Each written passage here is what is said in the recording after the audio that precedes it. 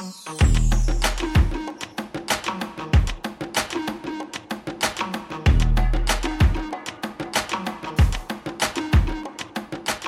everybody, and welcome again to another edition of the BTHO. This podcast, I, of course, am Nick Kruger, as always, of theother98.com, rejoined by my trusty co-host, back after a couple-week hiatus. Put me in, Coach. Colton Chumley, welcome back to the show. Hopefully you're feeling refreshed and ready to go for a strong podcast performance. Ready to rock, my man. Just started back on the workout routine, so I'm over here thriving, buddy. Wow, boy, that sounds good.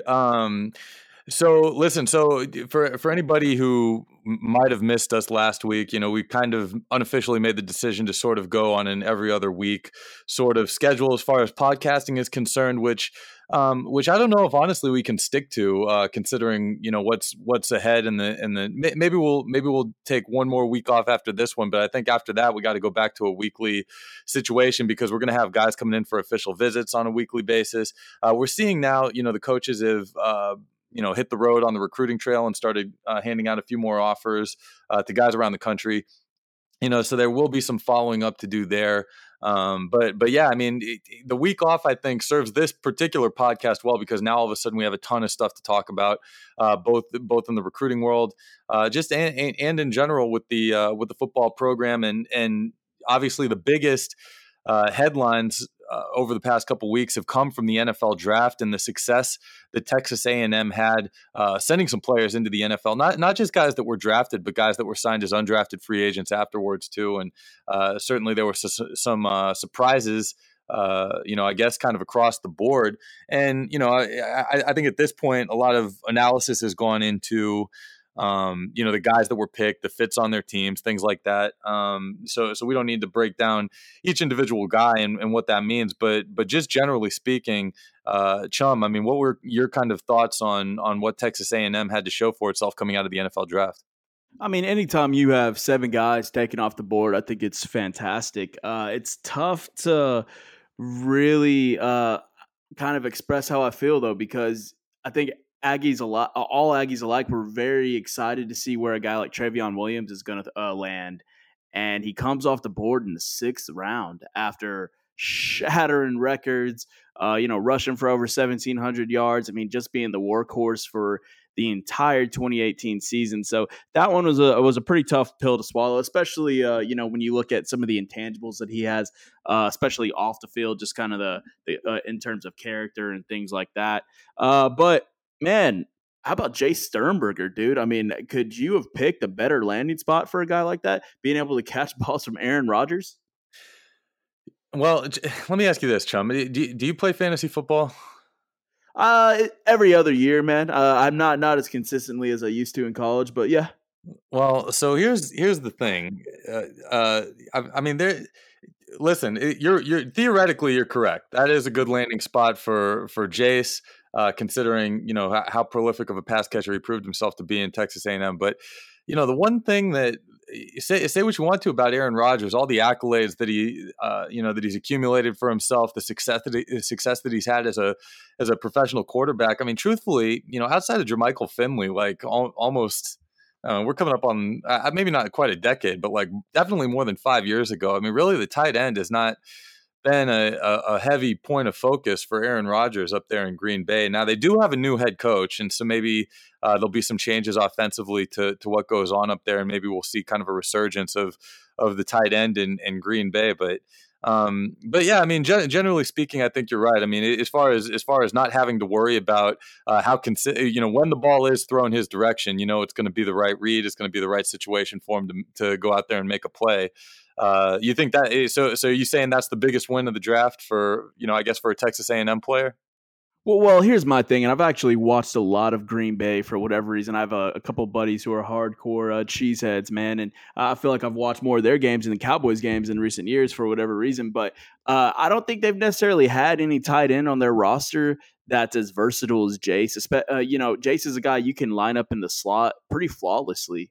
And you can move him around. He can play. He can line him up in the backfield. He's really pretty similar to a Jason Witten, a more athletic Jason Witten in terms of his versatility. So I think that's the big reason why it's such a such a good landing spot for a guy like him. In terms of the biggest winner, dude, I don't know how you choose anybody but Colin Gillespie. I saw a tweet after I saw a tweet. It said something to the effect of, "Y'all, the Texans just drafted a mascot." Oh, that's brutal. Disrespectful. No, honestly, dude, I'm in a group message with Jay and Ted, and the three of us were all just shocked to see him come off the board. I mean, he's a guy who's going to make his living on special teams. I think everybody knows that, because I don't necessarily think he has a position at the next level. I mean, where do you see a guy like Gillespie line up? I mean, I don't necessarily think he's really found a home at fullback. Do you? Well, I mean, you'd be more familiar with that sort of scenario for me. I think the question isn't whether or not he should or shouldn't play fullback. If we're gonna, well, I guess what I should say is, like, in the context of him playing fullback, you just got to think about how many teams effectively utilize the fullback position anymore. And it's cliche to talk about every team going to a spread or read options all the time and things like that, even at the pro level. But honestly speaking, I mean, I know the Jaguars use a fullback. Tommy Bohannon was a quality player for the past couple of years. I think they got a new guy in this year.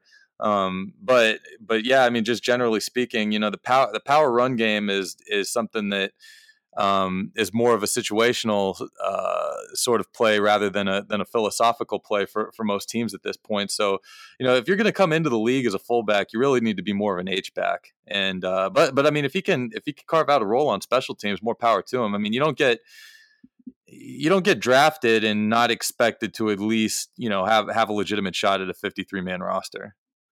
Well, right, no question, and I think it's rare you find a guy with his intangibles. I mean, when do you see a guy that's his size, run a 4.5 40? I mean, it's just not a common thing that's on the market. So I think he's definitely got some employable traits about him. Obviously, he's a locker room guy. I mean, all of his teammates love him, from what I understand, and overall, man, it's just awesome, dude. I mean, I would have never in 1,000 years imagined the word saying Texas A&M 12th man drafted. You know what I'm saying? I mean, that's just it's unfathomable almost.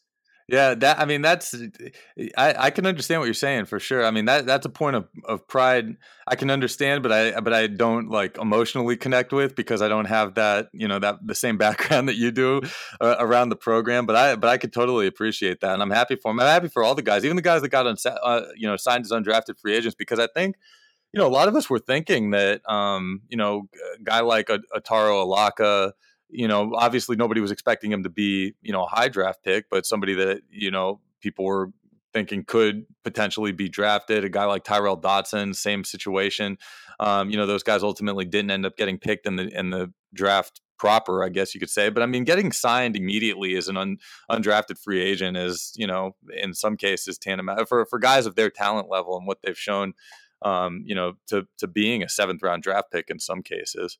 Well, the big thing here that I guess the biggest takeaway for me here is, if you're not going to get picked up in 4th round or below, I think it almost behooves you to go undrafted, because that way you and your agent, you and your team can kind of be very selective in where you land, and you can evaluate those rosters, see what the easiest path to get onto the 53 is like.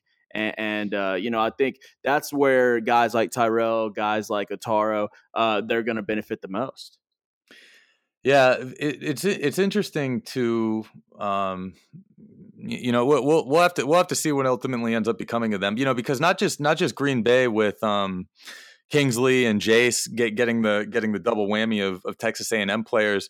I believe, because Dotson went to Baltimore, correct, and that's also where Dalen Mack was drafted. So there's a 1-2 punch there in Baltimore, right?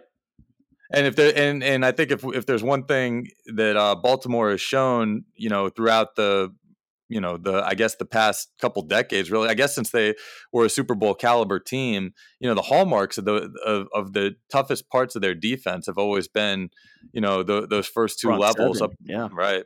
So for those guys, to come in as maybe, lower round guys or undrafted guys, and whether or not Baltimore is ultimately the team that they stay on, at least in the very beginning, they'll be in a culture that sort of fosters the development for those two guys. Another guy who kind of slipped under the radar, not a lot of people are talking about, but Trevor Wood, man, ending up in Pittsburgh. I think that's a really great spot for him. I think that he has a real shot at making the 53 as well. So, and this is the last thing I kind of want to talk about, but it's sort of the biggest headline as far as the draft is concerned, and something you mentioned, but I think it bears a little bit more conversation. I mean, how big of a deal is it that Travion went in the 6th round? I mean, is that something? Because we were talking, he was the first guy that we were talking about as soon as the season was over in terms of will he go to the league? What's his draft potential, et cetera, et cetera. I mean, he was going to be certainly, McCoy going in the 2nd was thought to be a borderline 1st round pick. I know you had some predictions that he would go in the 1st round. It didn't work out that way because of trades and things like that. But I mean, but Travion was, the name that people were looking for. And now he falls into a situation in Cincinnati where it's like, Joe Mixon is a really talented running back, and and Giovanni Bernard has been there for a couple of years. Maybe this speaks to him kind of being on the way out because Travion is kind of a do-it-all sort of player, but because Bernard is recently it's kind of like a year removed from a pretty bad ACL injury, I think, even though he played last season. So I mean, but is it a big deal that he kind of went so late in the draft? I mean, obviously we would have liked to have seen him go a little bit higher, but I don't even know if this is like the most ideal situation for him. What are your kind of lasting thoughts on Travion going where he went? Right, man. Well, it's disheartening for sure. I mean, any way that you look at it, especially when you consider, like you just said, he's going to a place with a pretty established backfield. And granted, it's fortunate in a way that they have, in years past, typically leaned on a committee to run the ball in Cincinnati, so he could have an opportunity there. And don't get me wrong. I mean, Travion's got a lot of employable traits about him, dude. I mean, he's in a phenomenal in pass protection. He can catch the ball out of the backfield, and he's got the home run speed. So I think he's going to find a roster. Whether or not that's in Cincinnati, I don't know. I think it's going to be tough going against two proven vets like that. But I think a guy of his talent can't be ignored. At the end of the day, and he'll find a spot, man. I just think the biggest thing for him is finding continuity and finding a system that he's most comfortable with. I could talk myself into thinking that Cincinnati is actually a pretty advantageous situation for him because, and obviously they've got a new head coach out there. Again, another change in offensive philosophy we'll probably expect to see. But, Joe Mixon last season, especially after AJ Green got hurt, I mean, Joe Mixon was, the most talented guy on the roster offensively. And he got dinged up throughout the year. He still, he ran tough all year long. But he's a guy that, was definitely their bell cow last year. And sometimes their offense just was not clicking. And he would still get 20 carries and not have much to show for it. Or it would be like a 28 carry, 75 yard, like grinded out sort of day for him. And I could see a situation where, if that's going to be ultimately what they end up looking at, saying like, you know what? I mean, this is still our best chance to keep games close and to give ourselves a chance to win is start up on the ground. I think, like I mentioned about Bernard, I think at this point, Travion might be better suited to be the 2 and the 1-2 punch and kind of alleviate some of that workload for Mixon. But he's got to prove it in training camp, I think. Right. Well, that's the thing, man, is you're, no matter which way you slice it, you're still going up against Giovanni Bernard, who what, man, he's been in the league 5 years now? Yeah, no, yeah, closer to 10, I think, at this point. No, He's been around. really? Wow. Yeah, he's been around for a while. Man, Because he's always going back to fantasy football. He's always like you get into like round 9 and 11. Right, exactly. Yeah, that late round flyer, right? There's no more running backs on the board, and you're like, well, the guy Gio's one injury away from being like a sub 1,000 yard rusher, right, at any point in the season. So, that's kind of the thing I wanted to hit on, though, man. That's tough. Is he's also a pretty versatile dude. Like he can catch the ball out of the backfield. Like he brings a lot of those same traits that Travion does. I don't know, man. It's just going to be tough. He's going to have one hell of a camp to really make his mark, dude. Well, here's what I'll say about if I was just to hypothesize about what the situation could be out there. You're coming. So he gets drafted by the Bengals, who hired who in the offseason? Jim Turner, Right. right? Wow. Yeah. Turner probably had a little bit of an input when they were kind of formulating their value board for the draft. Hey, take a look at Travion if he's available. Especially as an offensive line coach, knows what he does well as a running back, knows what sort of run schemes and stuff work best for him. And then on top of that, I mean, like we said, it's a new coaching staff out there that's coming with fresh eyes. I mean, if you would have told if it was Marvin Lewis still running the show out there, obviously there would probably be a bias towards Bernard. And then too, I mean, it's like I said, I mean, Bernard is not a spring chicken. I mean, at this point, I'm not going to say that he would welcome giving up the number 2 role, but I think he would be more inclined to, be at least a little bit more of a mentor, even if he doesn't necessarily mean to, but to try and get, Travion acclimated. Because even if we're talking about, the top 2 guys being the guys that get the lion's share of the carries, you always have to talk about running back staffs in the NFL as a 3-person group. I mean, because the third person is going to have some kind of significant role in one way or the other. Whether it's through injury or whether it's through being involved in the passing game, et cetera, et cetera. So, we'll wish him the best. I mean, the 6th round selection is disappointing, in terms of face value, but I think, it's like I said, I could talk myself into thinking that it's the right fit and a good opportunity for him. No question, man. We'll have to see. I think fall camp's going to be interesting, man. Got a lot of Aggies on rosters to keep an eye on, so that'll be a lot of fun. That sounds like a good content idea for us at the Other 98 here, coming up in a couple of months. So I mean, hey, listen, that's great conversation about the NFL draft. Let's move on to guys that are actually potentially joining the college team as it is right now, and none bigger than Fadil Diggs at this point. We're recording here on a Thursday evening. I'm going to get this turned around and posted probably. I guess probably before 9 p.m. is what we're shooting for on a Thursday night. Fadil Diggs announced that he's going to be announcing his commitment on Saturday. Chum, before you and me started recording, I told you I was sending a text message. I was actually talking to a trainer of Fadil's who was trying to help me get in touch with him. As I've lamented in the past, I've had time after time, I've had trouble trying to connect with him. And his trainer finally gave the word to me that he's just flat out not doing interviews, which, if he would have said that to me up front, it would have saved me a couple of weeks worth of frustration. So that's, but I think at this point, it's, the conversation was he was choosing between Texas A&M and Penn State, essentially, with all indications, being a likely Texas A&M decision. And, just going back to, I think, he responded to a tweet by Antonio Doyle, who's a linebacker from Missouri, who's going to be taking an official visit next month to Texas A&M. Antonio Doyle made a comment to the effect like, I'm going to be playing in an SEC defense, and he's essentially choosing between A&M and Missouri. To which Fadil responded, "We already talked about this, bro. Obviously Penn State is not an SEC team. You can do the math there. It seems like it's a foregone conclusion that Fadil Diggs will be the first commitment in a long time for Texas A&M this weekend if everything holds up the way it's looking. And we've seen Fadil go back and forth with a number of other recruits and offers that Texas A&M seems to be pretty heavily involved with as well over the past couple of weeks. So let's just talk about it as though he's committed, because it seems like that's going to be the case. Your thoughts on Fadil being the latest commitment to Texas A&M. Well, right. I mean, I agree with you 100%. I think that's the foregone conclusion, kind of the consensus from, most people out there, is that he's going to end up in Aggie. And, hopefully he's the guy who, we've kind of talked about this throughout the spring. He's the guy that can give the Aggies a shot in the arm and kind of get the ball rolling here a little bit, because I think Aggies got a little spoiled in Jimbo's first go around.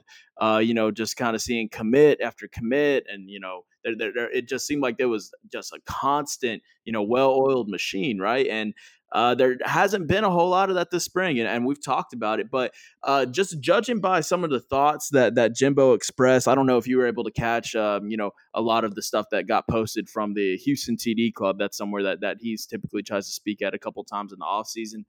He seems confident. From my takeaway, and this could be a reach, I don't know, but it looks like we could see a few more guys kind of fall after this after Fidel goes to A&M, and I think he could be a little bit of that snowball effect, that domino effect, and we could see a couple more commits come their way.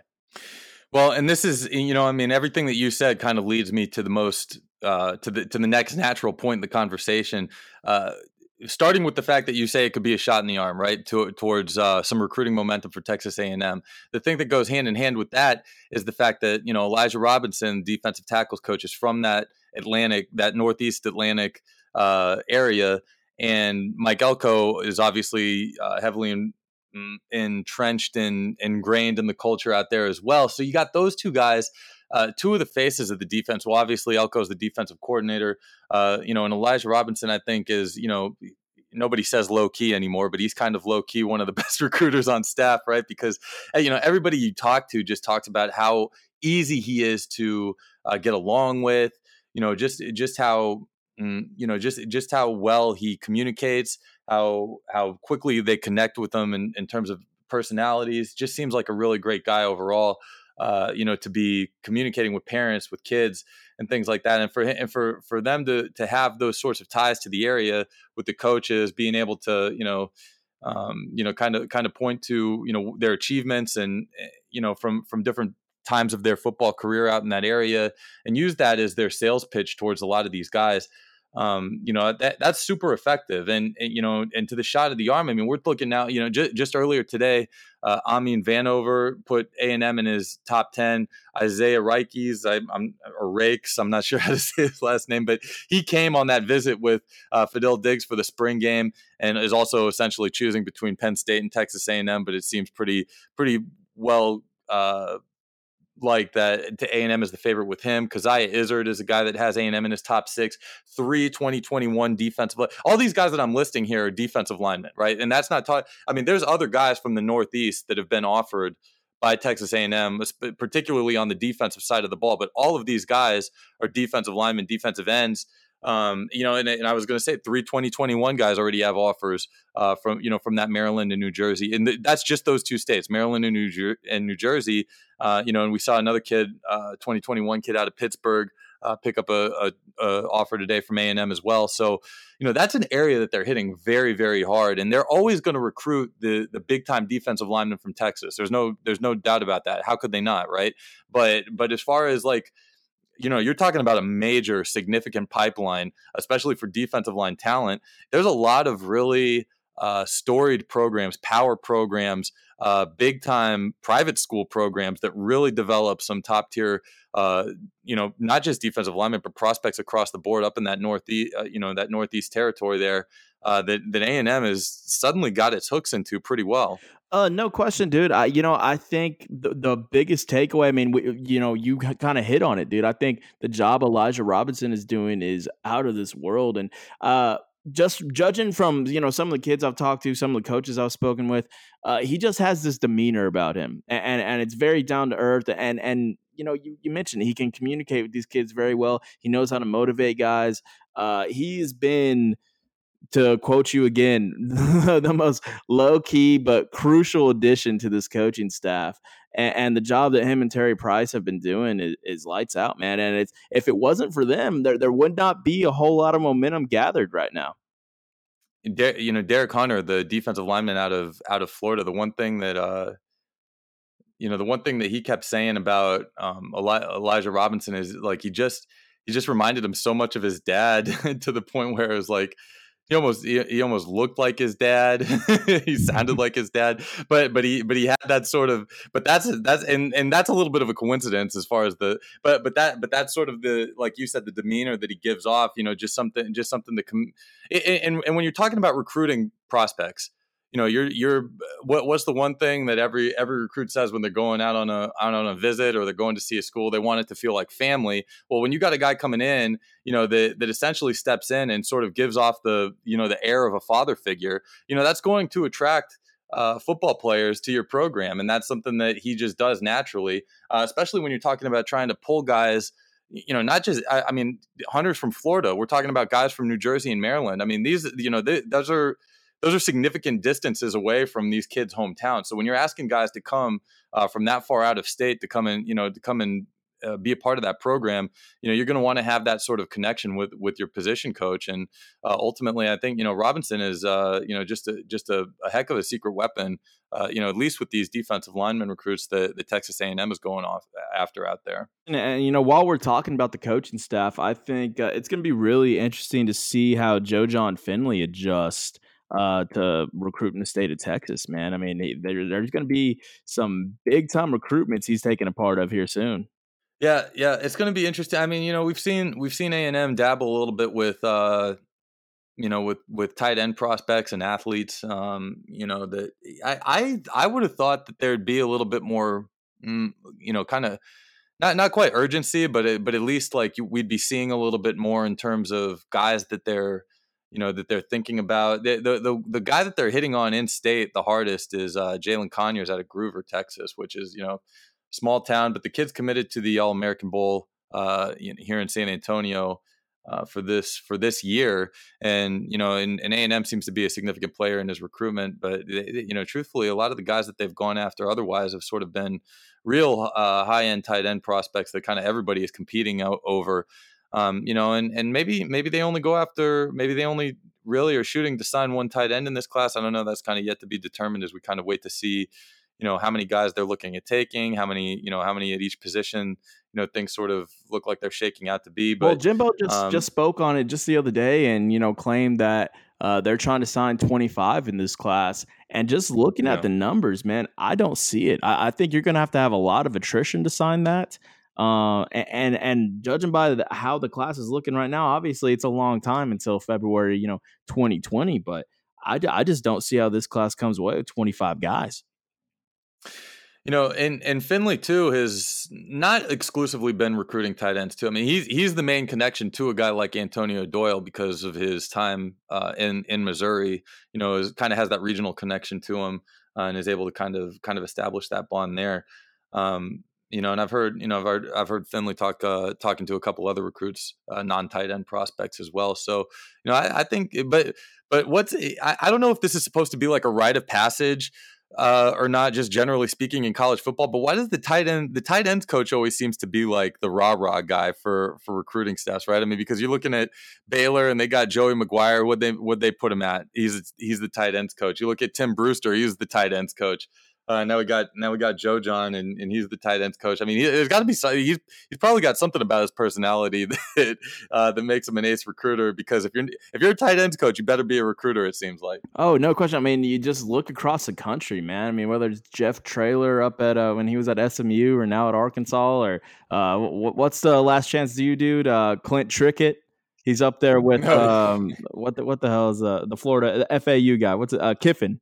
So, I think you've got to have a little bit of charisma about you, a little bit of, I don't know exactly what, maybe a little bit of swagger. I don't know exactly what it is, but it when it's there. You know what I mean? Yeah, maybe because tight end is like the most hokey sounding position in football. So if you're going to come in saying that you're a tight ends coach, you better have something that that kind of deflects the hokiness of saying that as a personality. I don't know. Hokey, man, dude. We are really breaking out the thesaurus here, man. Well, it's pretty clear that you're the tight ends coach of the other 98 staff, Chum. So what an honor, dude. That's going on the resume, no doubt. Well, or the quarterback's coach, as it's been well documented. So either one of those things. Although just by the size of our staff, you probably have to do both. So anyway, a little more recruiting talk. I mean, we just saw Kourt Williams, big time California linebacker prospect, coming in for an official visit last weekend. If you want a full update on how that official visit went and what's next for him. go take a look at theother98.com. There's a pretty good story about that. Won't say who wrote it, but he's another out of state guy, not from the Northeast area. All the linebackers, we've talked about this before, whether Savell Smalls or a guy like Kourt Williams. I mean, these guys are coming from the West Coast. Defensive linemen coming from the Northeast. But it sounds like things went really well for Kourt on the visit. It sounds like he's really interested in what Texas A&M has to offer him. Said that the family feel was right, with his parents, and they really enjoyed the trip. He's got an official visit coming up this weekend to Oklahoma. But really, and I got to think if I'm A&M, I mean, that's kind of the main competition there, because the other two schools that he mentioned were Tennessee and I can't remember the other one off the top of my head. But I mean, Tennessee is still a long ways off from pulling borderline 5-star guys from the other coast to come play for their program. Ohio State. So Ohio State's going to be a tough one, to overcome, especially when you're talking about recruiting a linebacker. But as far as the first official goes, it sounds like he wants to knock out his the better, I guess, those 4 officials by the end of summer. And save one in the chamber just in case something comes up. But I think it's kind of safe to say at this point, those are his top 4 teams. And I asked him, I was like, taking an official visit to Texas A&M as your first one, when you got 3 more to come, is it going to be tough for you to remember that experience, kind of when you're weighing all your options? And he said no, but I think if you're trying to get them all out of the way in the summer in a relatively short period of time, I don't think that really hurts you quite so much. It would hurt A&M if you took that official visit in the summer, and then took 2 or 3 in the fall and didn't commit until, January at an all-American game or something like that. But if he's looking to have most of his mind made up by the end of summer, I think that's pretty good, because, he was really, he was the only official visitor that weekend. So they were able to really lock in on him and make sure that he was showing a good time. Just looking at this dude's film, it is unbelievable. Just I say it all the time, but you see a guy who's so instinctive, a guy who's very comfortable playing in coverage. His closing speed's unbelievable. Have you actually been able to get eyes on him yet? No, not in person anyway. I mean, but like you said, the film speaks for itself. And when you talk to him about, what the staff has planned for him, I mean, it really sounds like, we're not talking about exclusively just, slotting him into one particular linebacker spot in this defense. It really sounds like they have, a variety of roles in mind for him, depending on what the down and distance is, situations and things like that. But I mean, for somebody to be as versatile as he is, I mean, he did say that the staff has told him if he comes to play for Texas A&M, he'll, bar none, he'll be the most athletic player in the linebacker group, and just to talk about him as kind of like a hybrid safety sort of player, kind of speaks to the, the level of athleticism that he brings to that position. Right. He a little bit, to a certain retrospect, reminds me of Justin Dunning when he was coming into school. But or maybe even like an Okiki who's on the roster right now. I mean, one of those guys is a little bit of a tweener, but you look at him, and I'm not sure. I don't know. I don't have his listing right in front of me, so I don't know. But I mean, what is he, 6'3"? Yeah, he look. Yeah, here we can call up his profile right now. See what he's looking like these days. But I mean, it looks like he has the potential to put on a lot of weight and be a freaking mammoth by the time he's a senior. I mean, you could say that, but here's the. I think you kind of. I think you kind of maybe want to be careful with that, because. Because think about the context in which we're talking about bringing him to the team. I mean, if he does something, if athletically we're talking about all the things that he does so well, kind of being the hallmark of the way that he plays and what he can bring to the defense.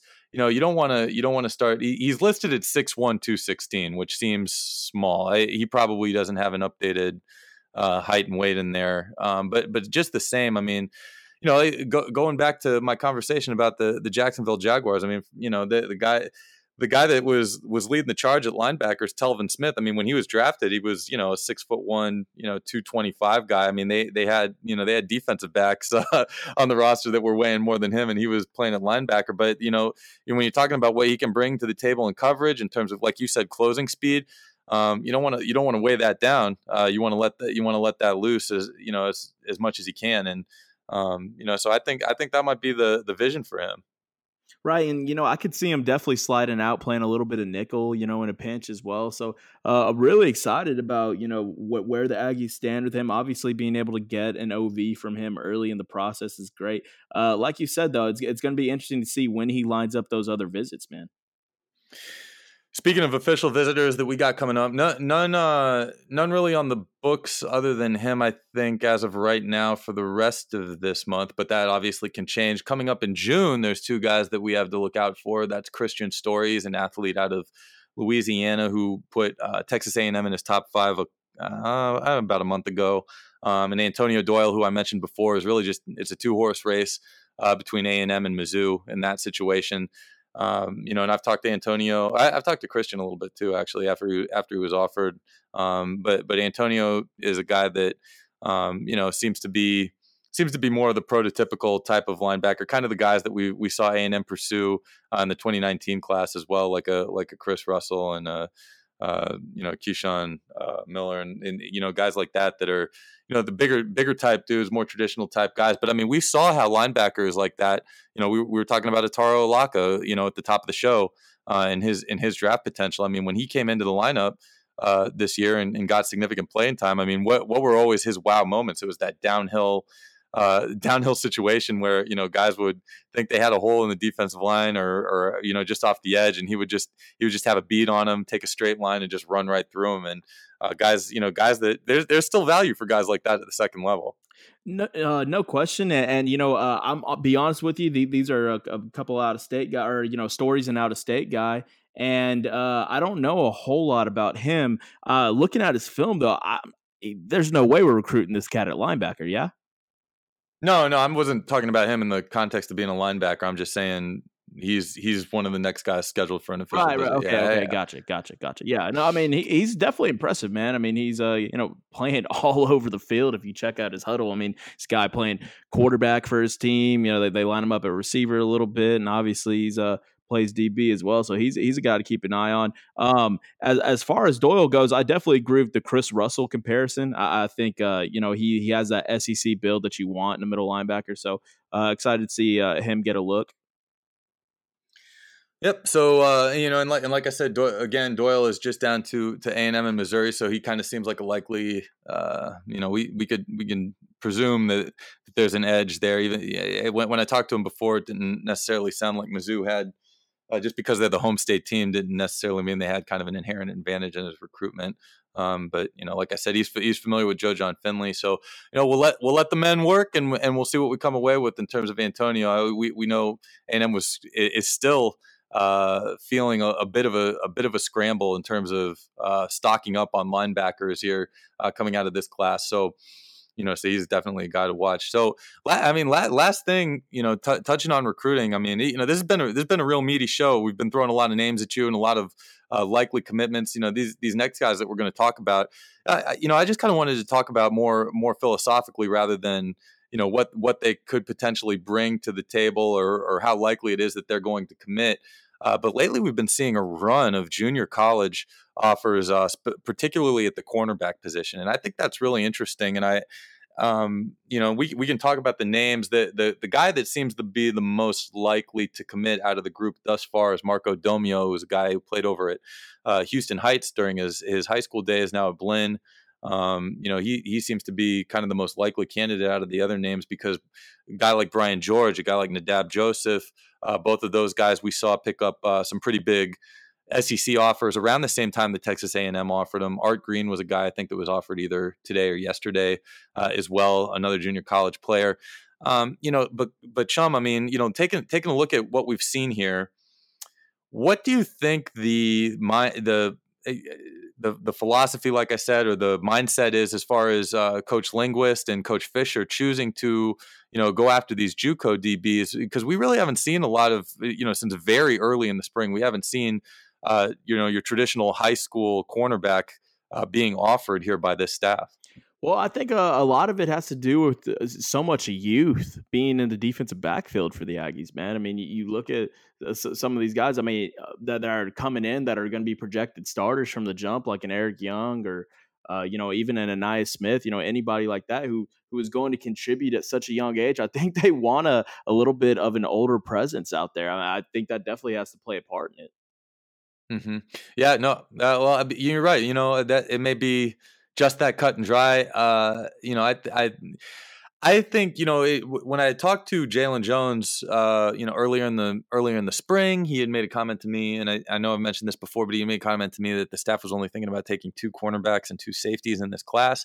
You had brought up how tight the signing class is going to be, even just to get to 25. We might be looking at a smaller number than that going forward. So this is probably going to be a very tight defensive back group, especially when you talk about, we were talking about all the defense, just the defensive linemen. I think the position, like just generally speaking, the position group that has been offered the most by this staff is defensive line between tackles and ends. A lot of defensive ends offered. So some position group is going to have to be, condensed, like concentrated in terms of its talent and the staff's confidence in it. And like you said, I mean, a lot of these guys are coming in, just with, maybe you want to say that it's a touch more experience at a slightly higher level of play than what a lot of these guys see at high school. At least they're acclimated to the college football culture at a junior college. I just think it's an interesting sort of shift in philosophy that we're seeing. Most of these guys that have come out to be offers, because really, honestly, I'm not saying that there's a lack of cornerback or defensive back talent in the state of Texas, but it just really seems like, outside of a guy like maybe Joshua Eaton, or Xavier Alford, who I'm not sure what the level of, the severeness is in terms of how heavily they're recruiting those guys. All the other guys, like I said, have been out of state, the out of state variety in terms of defensive back offers. And now here we go, getting a bunch of junior college guys offered as well. Maybe I can ask you, I mean, what do you think is going to be the makeup of this defensive back group when it's all said and done? Man, I don't know. I think what this shows, just kind of reverting back to your original point real quick, I think this shows a very interesting versatility that this staff brings to the table. I wanted to touch on that briefly. That it's says, I think that they trust their evaluations. So, they understand if, maybe they miss out on a guy here, or maybe they have this guy lower on their board. They're not afraid to bounce around until they find a group that they want. So I think that's really important to keep in mind as well when you're talking about their philosophy on the recruiting trail. To answer your question though, are you asking just who I see committing, or how many DBs they bring into the fold, or what exactly are you asking me here?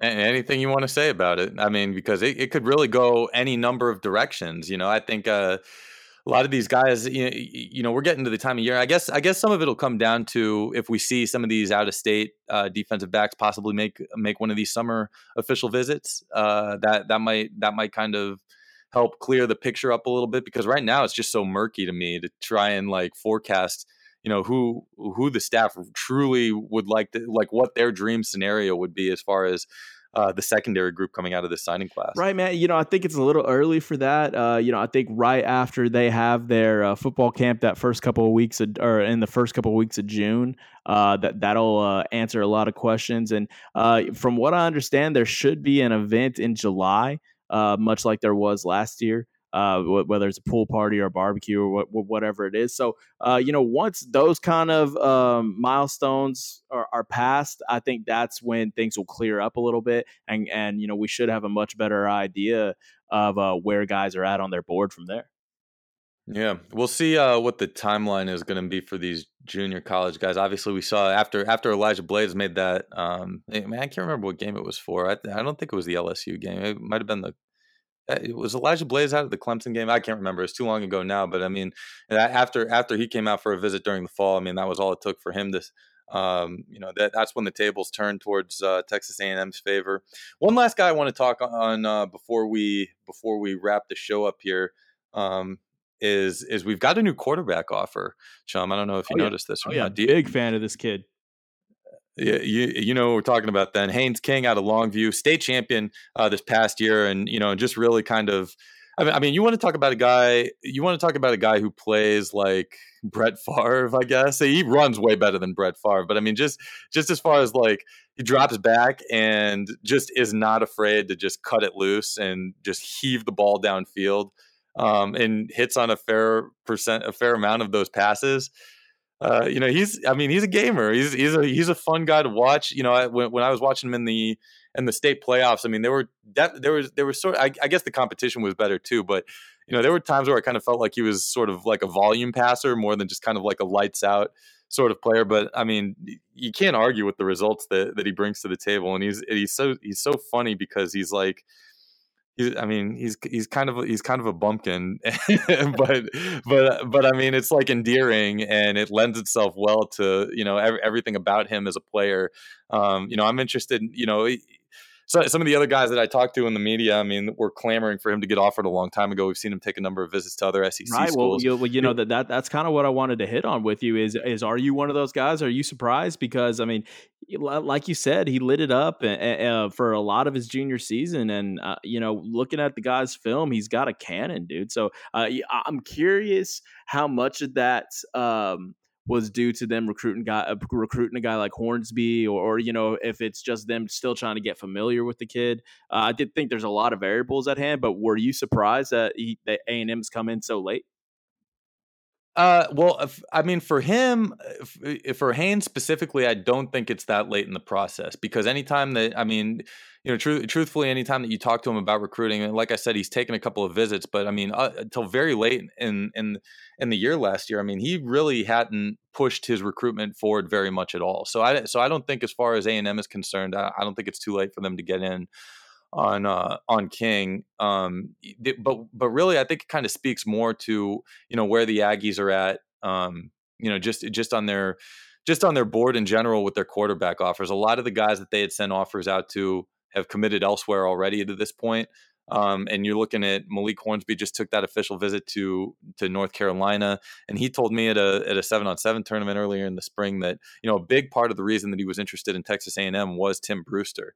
Brewster's obviously in North Carolina. There, that speaks to the connection that he has with UNC. Not surprising that that we've seen him be very positive about that trip and other offers that UNC has sent out to other players. They may have taken a look at that and been like, you know what, this ship is kind of leaving the harbor for us. And when everybody else on your board is committed or, very likely to commit elsewhere, you've got to start taking a look at some other options. I mean, I thought we talked a little bit about, just about how above, I guess, expectation Zach Calzada was during the spring. But I think the feeling coming into the spring was they weren't necessarily sold on him being the next man up, so to speak, as far as like the next bona fide starting quarterback in the program, despite the nice things that Fisher said about him coming out of signing day and things like that. He may have helped his case a lot during the spring and during the spring game, but the feeling was that they really need to hit on a quarterback that they can feel good about in the 2020 class. And Haynes is a guy, like I said, just won a lot of people over with his grittiness, with his production. You look at him and you don't think there's no way this kid is a running quarterback, but I mean, boy can move flat out. I mean, you don't want to put it. Chum, I know you claim that you can run a 4.75 40. But he could probably take you. I don't know. So, and he's just so unassuming. It's really funny, but it'll be interesting to see. He's a guy that's he's a guy that's going to be good enough to reliable enough to talk to, I think, going forward with his recruitment too. So I think we'll have a pretty good idea. He's pretty transparent with where he stands with things and relationships and things like that. So I think throughout his recruitment, as far as A&M is concerned with him, we'll have a pretty good idea about where the Aggies stand with him going forward. And another thing, and I don't touch on this a whole lot, but I think he plays it in a pretty competitive area, man, out there in Longview. He's going to go against those schools like a Gilmer, like a Gladewater, proven programs like that. And I think that's something that you would consider also when you evaluate his film. So I'm really excited about this kid. I think that he has a lot of potential. And like I said, it's going to be interesting how the quarterback recruitment goes down, because there's a lot of people who think that the Aggies could take two. Obviously Malik Hornsby's still going to be in the conversation. I know things are looking good in terms of where he stands in North Carolina right now, but I think that one's still far from over. I think that he's a guy who wants to stay in state when things are all said and done. So it's going to be interesting, man. And I don't know if Malik is a guy who would stay committed if the Aggies did sign another guy in the 2020 class. What do you think there? I've heard a variety of things about what the staff's opinion of Hornsby was in terms of what the plan was as far as his potential as a pure quarterback prospect. And, and it might still be too early to kind of speculate on that. But a two quarterback class would be tough because we've already talked about kind of the logjam that already. Geez, I'm trying to find the box score because I really want to find that Westbrook Longview box score from the state championship game so I can tell you Haynes King's stat line. Hold on a second, but yeah, a two quarterback class. Don't you think that would just further add to the kind of like the perceived logjam that we have a quarterback on the roster already? Right. Well, especially when you consider that Mon's more likely than not going to come back for his senior year. At this point in time, it would shock me if he ends up declaring, in a year early. And then you look behind him and you still have a Connor Bloomrick and you have two younger classmen in Calzada and Foster. So I guess you're right in that perspective. So let's see. So Haynes King per Max Preps in the state title game against Westbrook. Did you watch that game? Dude, I watched about a quarter of it. So I was up in the press box for that game because they run these state championship games like all day long, and you kind of have to like pick and choose your you can stay down on the field all day long and work, and be on your feet all day and work, but it's it's a grind. It's like even if you're a reporter or whatever and you're just kind of standing around, you're running because space of anyway. I won't get into the minutia of that, but I thought this was the game that I could kind of chill out on because I had seen Haynes a couple weeks before and a couple times during the season, and I just did not expect it to blow up to be the game that it turned out being. So Haynes King's stat line from this game was he was 16 of 27 passing for 425 yards and 2 touchdowns, and he ran for another 65 yards and a touchdown. So let's see what he did the week before because I know that was a big game for him too against Tascosa because I was at that game as well. Against Tascosa, he was. I don't think they have his stats right for this one. Those probably weren't put in all the way because they scored 45 points and they only have him down as throwing for 87 yards. So I don't think that's that's accurate. But anyway, like I said, he's just a slinger. He's like a good old boy from the country that is going to get results one way or the other. And it doesn't matter if he has to like throw a ton of passes to do it. He's built for it and he wants it. And I think, he's. There's going to be some competition from some other SEC teams, but I think as far as quarterback recruiting goes, A&M always has a little bit of a leg up because not only are you getting recruited by Daryl Dickey, the offensive coordinator, you're getting recruited by Jimbo Fisher first and foremost, who has really kind of mastered the art of wowing guys when they come to take a visit, and he brings them into the office, kind of sells them on the program, the importance of having each kid in the program that they recruit, and just has a bona fide reputation of developing quarterbacks throughout his coaching career. So, so I think A&M has as good a chance as any. I don't think it's too late for him, to consider the Aggies seriously. As of right now, who would you say is the biggest threat? Well, I don't know because he downplayed like the involvement from everybody prior to now. The two schools that I ever remember him talking about were, I think, Baylor, who was in early on every single prospect in the state of Texas, no matter what, whether they're good or bad, just to kind of get their foot in the door, and we'll see what happens. And I think TCU was in there. I think TCU might be. As far as in-state schools go, probably the heavy contender for him. But we just saw him take a recent visit to Auburn. Is the team that sticks out in my mind just from what I remember seeing. So But I know he has a pretty good existing relationship with Sonny Cumbie, the offensive coordinator out there at TCU. But I mean, we saw what happened with TCU last year offensively, what happened at the quarterback position specifically.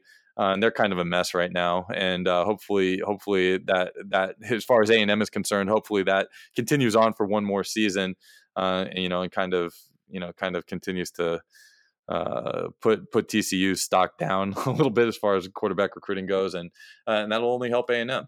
Where'd your boy end up transferring to? Well, what was his last name? Missouri. Shawnee Robinson, the guy that everybody told me I was never allowed in Fort Worth ever again after he got bumped down to a 3-star, and look at him now. He's not even necessarily the projected starting quarterback from Missouri, which he transferred to. So congratulations to him. Best of luck. Happy I saved some face on that one. Gary Patterson still has not unblocked me from Twitter. And but Zarnell Fitch did retweet my story on Keenan Caldwell that I just posted today.